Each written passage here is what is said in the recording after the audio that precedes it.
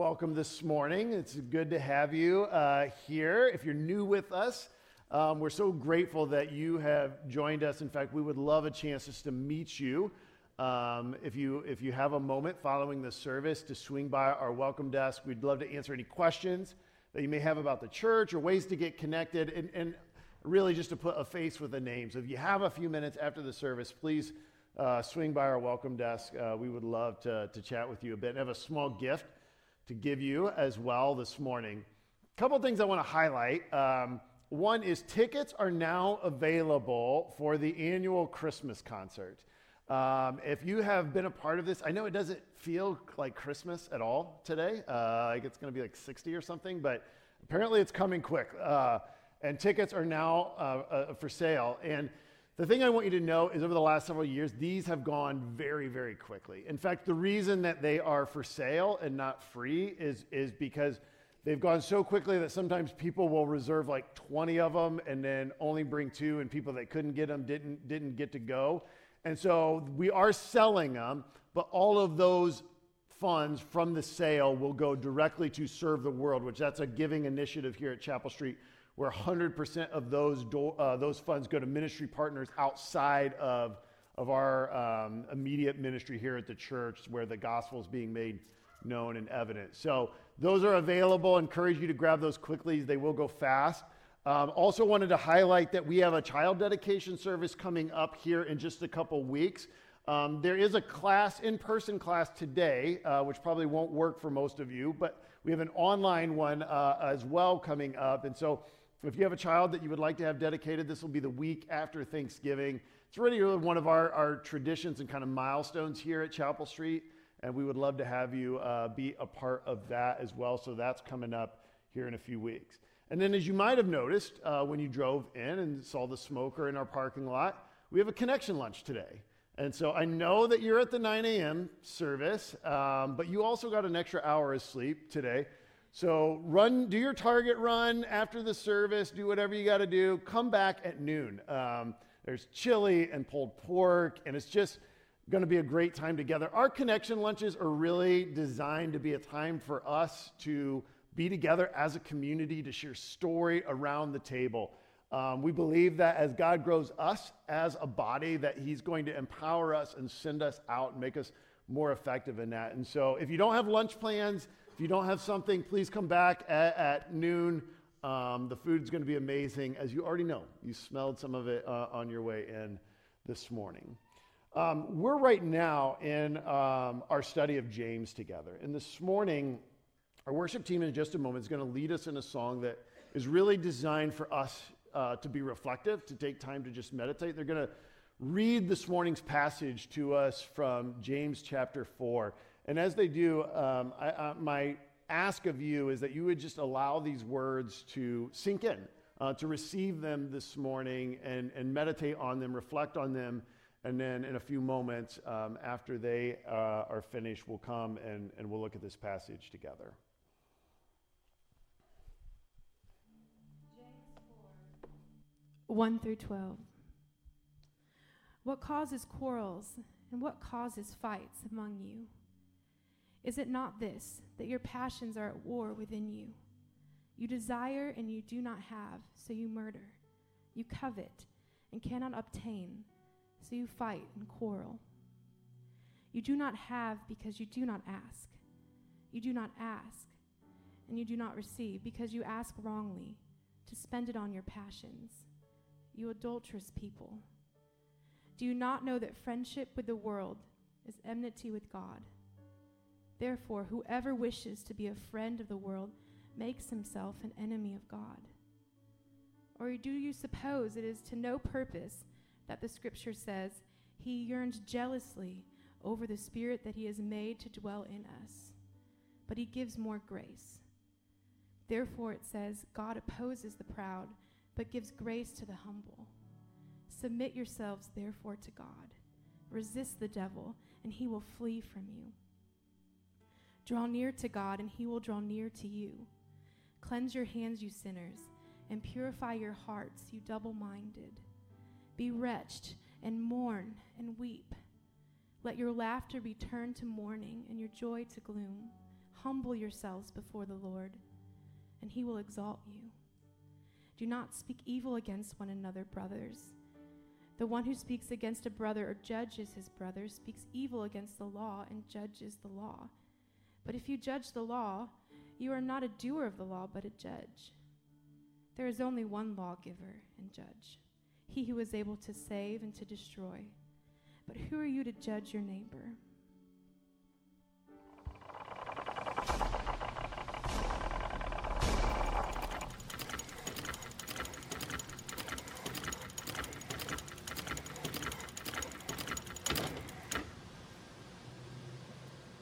Worship team. I think James, the letter that we're reading, I think he would heartily agree with the message of that song. And if you remember when we started this study together, I suggested that at times when we read James together, like those friends that just sort of like, they'll tell you whatever you want to hear and you look great and everything's perfect. And then you have a friend who's like, you didn't ask their opinion, but they're going to tell you that like your outfit doesn't match. And it's like, James is like that brutally honest friend.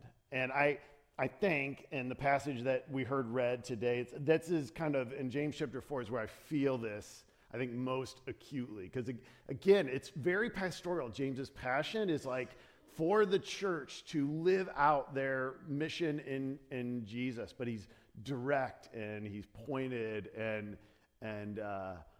sometimes it's hard to hear, but good for us.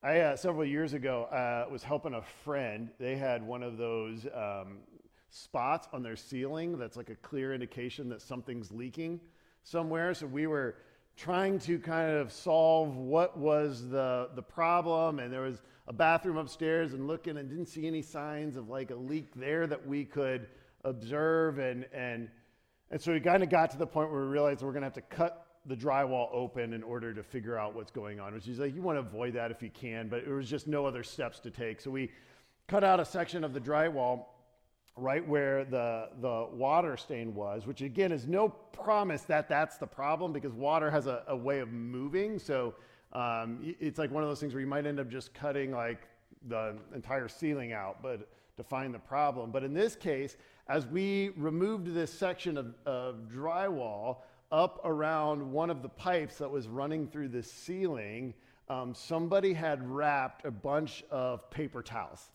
in there. And we're like, I think I know what the problem is, right? Like somebody's fix somewhere along the way was, instead of fixing the pipe that was itself leaking, was to stuff enough paper towels in there in the hopes that it would absorb the water and prevent it from revealing itself on the ceiling. And I remember being so annoyed and so angry about that, and also sort of like admiring the boldness kind of thing. Like, and I recognize, like, I certainly cannot claim to have never done that sort of thing before in my life, whether it's a home repair or something more personal, right? Where I want to treat kind of the presenting issue without really doing the work of going in and figuring out how do I fix the long-term problem, the source of the issue. I think oftentimes, if you're anything like me, we approach life in the same way, right? We put all our efforts, all our energy into dealing with kind of the presenting issue, whatever that looks like. We pack a towel around a leak in a pipe, but then we fail to kind of do the work of going in and dealing with the source of the problem. And James, as he writes this letter to the early church, he is continually pointing out that what we see on the outside, what the presenting issue is a reflection of an internal reality. So we discover a part of our lives that is out of alignment with the way of Jesus. Right? We become aware of that. It's not only the behavior or the attitude or the thought or the words that James wants to address, but he constantly brings it back to what's taking place, what's going on in our hearts, right? The long-term need. So for example, if you remember all the way back in James chapter 1, when he was addressing our response to trials and temptations that we experience in life.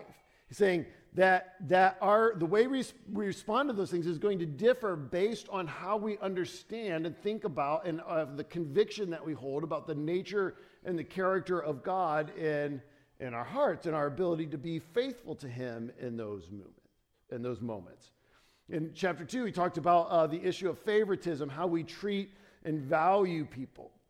How this call that we have to live to what James calls the royal law, loving our neighbor as ourselves, echoing the words of Jesus. How there's no hierarchy or status in the body of Christ. The ground is level at the foot of the cross. And so when we apply that to people, when we start treating people with status and favoritism, right? He's like, that's a need to recognize, to confess that, and then surrender that part of our heart that feels compelled to do that. The behavior changes.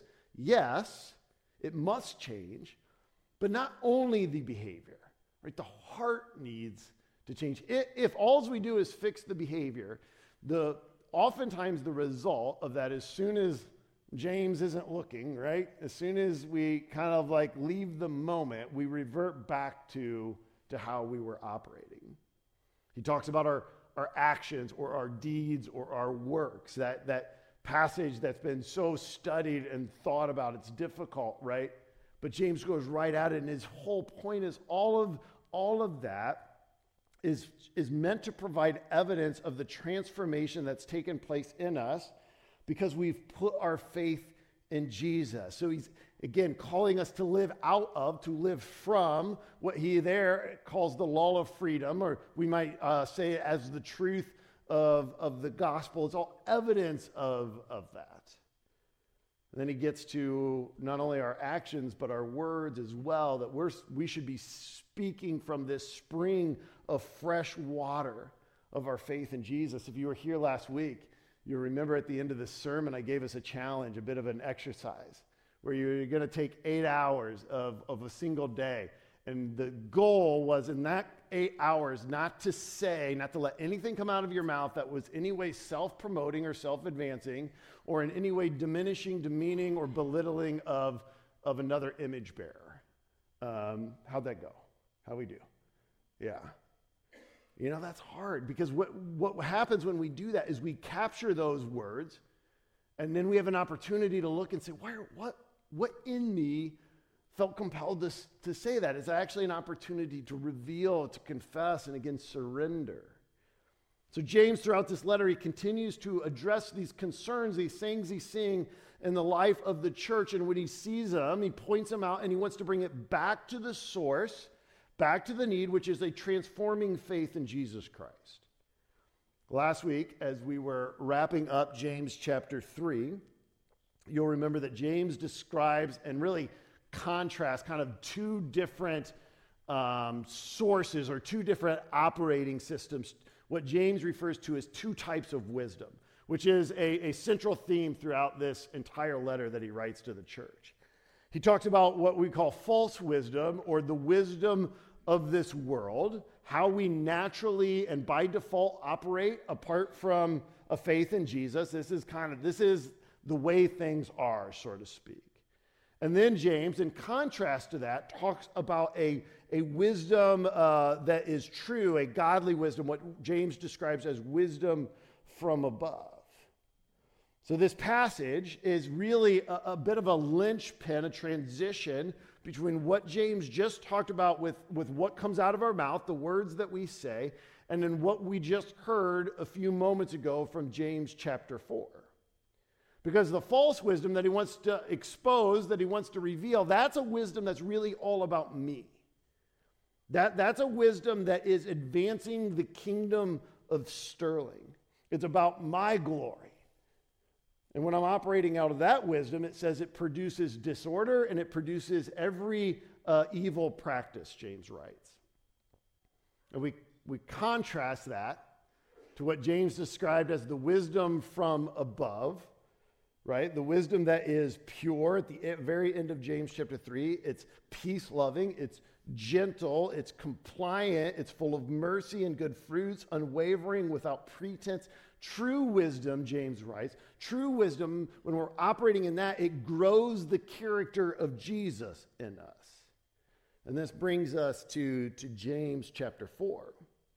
And James, once again, now he's going to speak directly into and confront another issue that is unfolding in the church. An issue that is a result of those within the church who are operating from this place of false wisdom. And when they operate from this way of the world, it's creating all kinds of conflict and issues among the body.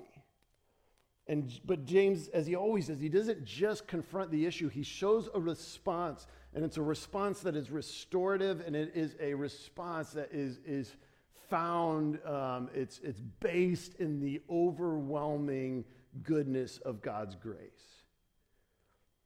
If you noticed in the passage that we heard this morning, there is a trajectory that James takes in those 12 verses. If you notice, he starts with kind of, again, like he often does, the external issue. There's conflict here that is based on, it's sourced in you and I operating in this false wisdom. But then James takes it from the external and he brings it internal, and he deals with how that affects our relationship with God. And then in the internal, not only does he source the issue, but then he gives us a response to that, a point of confession, even grieving, he says. And then in verse 11 and 12, he takes it back out to, okay, how do we talk about each other? How do we live this out in a way that is helpful and beneficial? And so let's begin in James 4. If you have your Bibles, we want to start on the point of looking at what he says about conflict with others. Conflict with others. This is James 4, in these first 3 verses or so. What is the source of wars and fights among you? Don't they come from your passions that wage war within you? Excuse me. You desire and you do not have. You murder and covet and cannot obtain. Just real quickly, I think what James is doing here is he's applying the ethic of Jesus in the Sermon on the Mount when he says, if I have animosity, if I have hate for my brother, the heart condition is the same as murder. So I don't know that James is like, man, this church is murdering each other. I think he's really, again, like, maybe they are. But I think he's applying that ethic of Jesus here. So you murder, you covet, you cannot obtain, you fight and wage war. You do not have because you do not ask.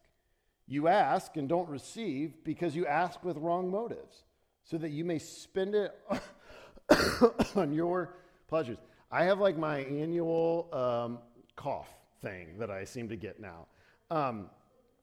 My dad's mom, my paternal grandmother, Grandma Moore, grew up in eastern part of Kentucky. So this is like turn of the 20th century, and that part of the country was famous for, you probably are aware of it, because it was the scene of the feud between the Hatfields and the McCoys. Like, this is all that border of Kentucky and West Virginia. And my grandparents used to, they were familiar with, this was kind of, my grandparents came after this, but they were all, if you lived in that area, you knew the story of the feud. You probably knew people that were involved in it. Historians say that in the course of that feud, some 12 to 18 immediate family members of the Hatfields and the McCoys. In fact, that's a picture of the Hatfields from like 1897. So they kind of look like a group of people you don't want to mess with. I will say that. But over about 12 to 18 immediate family members died as a result of this feud, were killed by one member of the family or another. Close to 50 family associates over the course of, actually I think it was 60 over the course of 50 years, were killed as some sort of immediate response to this feud. And this story of the Hatfields and McCoys, years ago, the History Channel did kind of a docu-series on this. It was really pretty good. But this kind of lives, this legacy lives as sort of this folklore of the consequences of unresolved grudges and stubborn vendettas. Right? It remains this picture of the havoc that can result. And what's crazy about the whole thing is that the source, what's believed to be kind of the beginning of the feud, was a dispute over a pig and whether or not it was stolen by the Hatfields or whether or not it had wandered off of the McCoy's property and walked over to the Hatfields. 60 people dead over a pig that walked away or was stolen. And here's the thing, we can look at this and say, that's crazy, right? There's no way that should ever take place. But if we operate solely out of the wisdom of this world, at its base level, that makes sense. Look again at what James says. What is the source of wars and fights among you? I like how the CSB translates verse 1, because those Greek words there, they really are military words. It's not like a disagreement or an argument. He's saying we were waging war with each other. And where does that come from? And he answers his own question. He says, don't they come from your passions that wage war within you? So James he drives directly at the immediate source. It's the result of our passions and desires when we're operating out of that kind of wisdom, right? Because it's all about me. When I live from those desires, I will fight and scratch and claw to advance my comfort and my pleasure. Because the world tells us that's all there is. That is essentially purpose in life. And that will create all kinds of really ugly things in us. We will take delight in someone else's failure or pain. We'll manipulate someone to promote ourselves. We'll diminish someone or belittle someone in order to create more for ourselves because we're operating out of this endless quest, this endless appetite like James talks about. And it's never satisfied. So we can look, and again, James has been addressing this, we can look at somebody who is lacking the basic needs for survival in life and say, well, I hope everything works out okay for them, but I need to go get this other thing. I need to advance myself. And then James is saying this, to put it succinctly, relationships that ought to be defined by, characterized by our unity and shared love because of our faith in Jesus, it spirals into conflict because I'm worshiping at the throne of me. Because I've placed me at the center of life and meaning and purpose. James even goes on in verse 3 to say when we pray, right, we're asking God essentially to build my kingdom.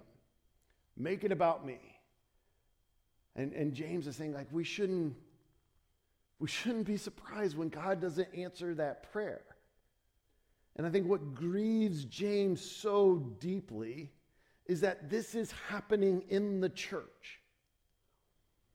This is taking place in a covenant community where unity and love for each other are meant to be this sort of lived out witness, this testimony that we are supposed to be a community that is uniquely different so that a watching world sees and understands the transformation that Jesus has and desires it. It's supposed to be this thing that draws people in, but they're looking at the community and say, that doesn't look anything different than what's happening in the world. And this grieves James, and he confronts it. James isn't suggesting, he's not saying that there's no such thing as legitimate conflict. Of course there are. There's times when we disagree. Other parts of Scripture teach us how to do that well. But rather, he says, look at the conflict that is the result of self-centered desires. Trace it to its source. And what you'll discover, James writes, is that somewhere along the way, you have bought into, you've adopted this false wisdom. This false wisdom, the way of the world. Just real quickly here, a point of application. Let me ask you the question, where are you, where am I experiencing relational conflict right now? And we'll get into to what we do with that in just a moment. But for now, let's just ask ourselves the question, what in me is contributing to that conflict? What is it in me that is contributing to that? Where am I operating out of a false wisdom? And to this point, James says that that's not only going to have impact on our horizontal relationships, but that is going to impact our relationship with God. And this is where it progresses to. So it starts with conflict with others, but then it advances into a conflict with God. A conflict with God. I can self-admit that my sort of default position when it relates to conflict, particularly like conflict that's happening around me, right, is that I can try to play the Switzerland card. Like I've been in situations before where it's like people are kind of like presenting their cases and you want you to take a side and I get uncomfortable with that. I start to squirm in that. Like I want everybody to get along. But when James starts to describe this and then he takes it internal into our relationship with God, the way he kind of positions this is you can't have like a foot in both worlds. Like this is not sort of one of the I see it from both sides kind of things. Look at verse 4 and 5 again. Again, James's language is so direct. Verse 4, you adulterous people, don't you know that friendship with the world is hostility towards God? And again, he's not talking about loving our neighbors. Obviously, he's talking about friendship with the world means I've adopted the world's way of doing things. And he's saying that's hostility towards God. So, where am I at? So whoever wants to be a friend of the world becomes an enemy of God. Or do you think it's without reason that Scripture says the Spirit he made to dwell in us envies intensely? So James draws the line right here. So this devastating relational conflict with the people all around us, right? What James says is a result of us adopting a false wisdom of this world, right? He wants to be very clear on the impact of this. He says, friendship with the world, worldly wisdom, is hostility towards God. There is no middle ground that James leaves us here. And to make his point, James uses this, he draws a lot of language from the Old Testament here. He uses this covenant language. He says, you adulterous people, or in other words, you promise breakers, right? You've been the recipients of God's covenant love. You have experienced his faithfulness. You've received forgiveness. And now, after all of that, he's saying, like, you're going to walk out on him?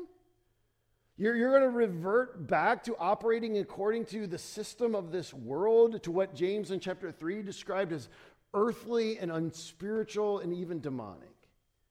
It's like that's the wisdom that you're going to allow to govern your life. James suggests that this is a conscious choice. The word friend in that culture, like we live in like a Facebook friend world, but the word friend, when James wrote this, was far more than just an acquaintance. Right? A friend was the person that you aligned yourself with, so your allies.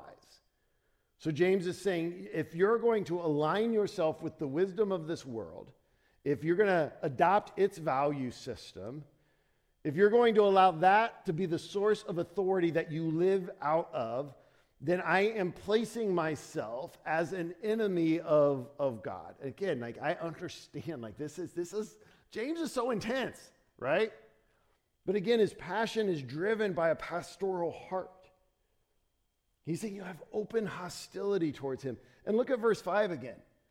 Or do you think it's without reason that Scripture says the Spirit he made to dwell in us envies intensely? In other words, he's saying, do you expect God to be okay with that? Is that your expectation here? He's not going to be. And the envy that he addresses here, this is the byproduct of his love for us. Right? In the same way, if I observed something or someone who threatened to steal away Sherry's affections from me, Right? I'm going to fight that off with everything in my being. Because I'm not okay sharing those affections because of my love for her. Right? It's not something I'm just going to let happen. This is when we hear God described as one who's jealous or envious, right? We think of those qualities in the negative, and rightly so. Those things are spoken of in Scripture in the negative. But when it's described of God, it's described as his overwhelming passion and love for you that he is unwilling to share because it's bad for you. Right? Because it's what when we adopt something less than that, we're taking on a trajectory or a path that ultimately is for our destruction. And this is where James leaves us. This is where he says this. And then we see, the third thing we see is God's response to us. So it starts with conflict with others, conflict with God, but look at verse 6. This is God's response. But he gives greater grace. Amen. I have a friend who once told me that anytime you see in Scripture the words but God, but in this case it's but he, right? Pay attention. Because usually what that means is something bad is happening on the one side and God's about to do something awesome. Right? It kind of describes like this hopeless sort of like, well, what do we do now kind of thing. And then it's like, look what God's going to do. And his answer to all of this, his response is that he gives greater grace. Think for a moment about how you typically kind of respond to somebody who would position themselves in open hostility towards you. I would say most likely in my humanness, my response to that is going to be rejection would kind of be on the positive side and retribution or revenge on the more likely side. But God, in response to that, his response is more grace. Grace that changes us from the opposition of pride to the acceptance of the humble. Right? He takes us back to where it started. It's this response of grace in Luke chapter 15, Jesus, when he's trying to describe the nature and character of God, how we relate to him, he tells a story of a father who had two sons. And he said the younger of the sons, he asked him for his inheritance before his dad had passed away. It was just basically like, I wish you were dead, Dad. And he goes off and he just squanders it. And there's this incredible image at the end of that story, or really right in the middle of it, where you see the father standing out there kind of surveying the landscape, and he sees his son in the distance. And instead of having this response that says, well, we'll see what kind of argument you make or how regretful you are, or whatever, you don't see that. You see the father like lift up his what is that, tunic? Yeah. And run like to his son, chase after him, go and pursue him. And Jesus makes this point. This is who your father is. This is the way he sees you. This is the way he operates. This is who he is for you. He gives greater grace. Over my years as a pastor, I've had numerous conversations with people who've at least been questioning God's capacity to love them in view of whatever mistake or whatever part of their life that was sort of characterized by rebellion to God, and just almost finding it difficult to believe that God could love them given everything that they've done in their lives. And to that, I just say, he gives greater grace. That's who he is. When I've positioned myself as an enemy by choosing to live with the God of me at the center of my life, to that, he offers greater grace. Thank you, Jesus. Like that is his solution. And so then James ends this with then our response to God. Our response to God. Look at this real quickly, verses 7 through 10. Therefore, because of greater grace, therefore submit to God. Resist the devil, and he will flee from you. Draw near to God, and he will draw near to you. Cleanse your hands, you sinners, and purify your hearts, you double-minded. Be miserable and mourn and weep. Let your laughter turn to mourning and your joy to gloom. Humble yourselves before the Lord, and he will exalt you. Because of his greater grace, submit to God. In other words, James is saying, return to his wisdom, right? What we've defined as living in God's way and living God's way in God's world. And James highlights there's really two kind of elements to this, two key components. First, there is this a rejection of the way of this world. He says, resist the devil, right? Reject the lie. Reject the false wisdom that all we have to live for is whatever sort of self-advancing, self-serving pleasure that we can squeeze out of this specific moment. He's saying reject that lie because it isn't true. Cleanse your hands and purify your heart. Again, he's drawing on temple language from the Old Testament. It's this image of confession and repentance. There's this grief that we experience this morning, he says, when we're aware of our sin. That's okay. That's good. It brings us into a place of repentance. Expose the sin for what it is, and then let that sin be covered by a greater grace.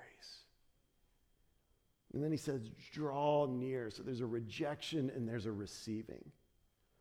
The idea of submission, of drawing near, of humbling yourself. Right? That's the active, again, conscious choice that we make to submit ourselves once again to his rule and reign. We live in the wisdom that we talk about here at Chapel Street that was taught by, embodied in Jesus. We live according to the way of Jesus, and this is the invitation that is extended by a greater grace.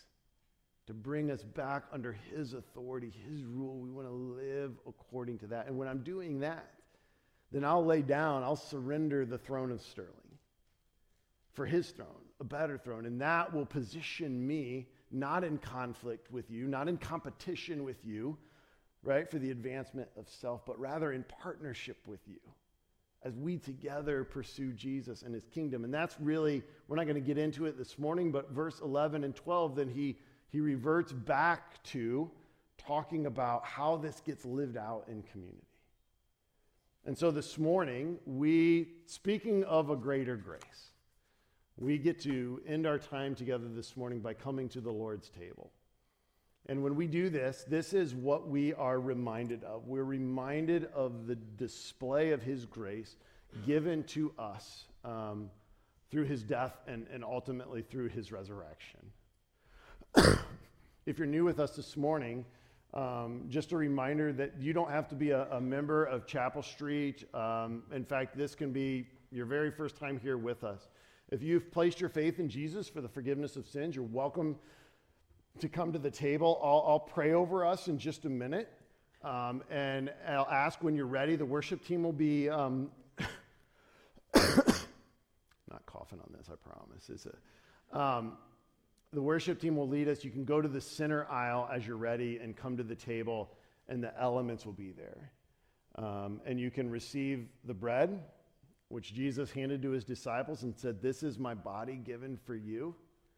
And you can take the cup and you can take them back to your seat, and when you're ready, you can receive those on your own in your own heart.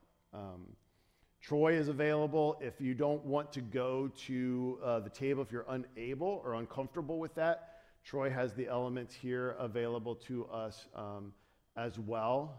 If you're still exploring who Jesus is, what it means to have faith in him, that is absolutely okay. I pray that you don't feel any kind of need to come to the table. Allow this to be a picture of what we have come to believe about who Jesus is and what he's done for us. A display of a greater grace. Let's pray, and I'll set out the elements, and we'll come to the table together. Father, we do just thank you again for your word, for your kingdom, and Lord, for James's passion to see us live in the way of Jesus. And so, God, I will be the first to confess there are so many times in so many ways that I have operated out of the wisdom of this world. And I've certainly seen firsthand the way that has produced animosity with other people. And Jesus, to that you say, I have a greater grace. And so, God, I pray that your greater grace would continue to transform us as a community, and that we might live in that understanding of what you've done for us and operate out of the rule and reign with you as our King. So, Jesus, meet us again at your table, that we might experience and know a greater grace. And it's in your name we pray. Amen. 1, 2. But God gives a greater grace. Amen?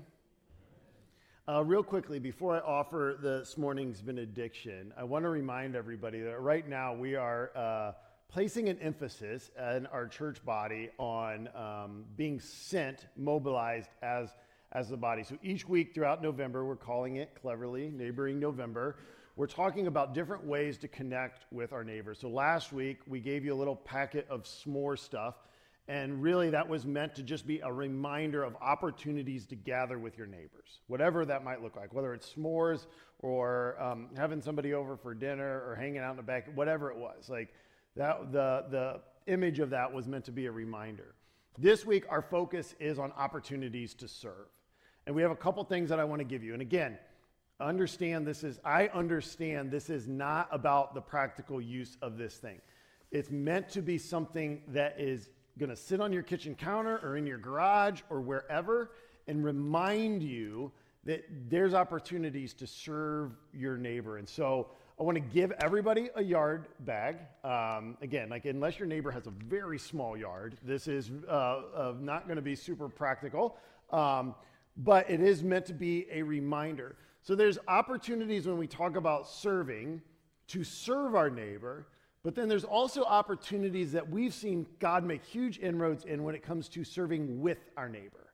And so we also have these sheets that have door hangers.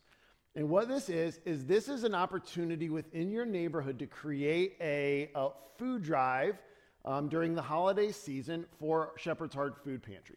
To partner with your neighbors to say, hey, let's see what we can generate. There's a lot of people who are coming with very real needs. And that only gets amped up in around Thanksgiving and Christmas. And so this is a great way to rally your neighbors together. And you'll see the directions on here. You can either do it as like a porch pickup, or they can drop it off at your house. But serving with your neighbors is a great opportunity. And then this is just the idea sheet. We're giving one of these out every week. It's a way of just thinking about how God might use us in our community and neighbor. And so whether or not you're going to use these things or not, take them with you, because we have been praying over this, and we really believe that God's going to use this to inspire and mobilize us. I think you're going to see this on your kitchen counter, and that day, God's going to give you an opportunity to serve your neighbor. And so please grab these. If you don't have lunch plans, would you please come back at noon? I'd love to eat a pulled pork sandwich with you. We're going to turn the Bears game on. So hopefully we won't get sick to our stomachs from that. But yeah, would you stand with me? If we can pray with you this morning, it's a privilege to do that. Our prayer team's available. Our generosity boxes are by our side doors. Again, just your partnership in this gospel work matters so much, and we are so thankful for you and all the ways that you give. And now receive this morning's benediction. Go in the name of Jesus Christ, whose blood shed on the cross, whose body given for us is a greater grace that draws us back to him to submit to his rule and reign as our King. Would we go with your kingdom in mind? And it's in your name we pray. Amen. 1, 2, 3, 4, 5, 6.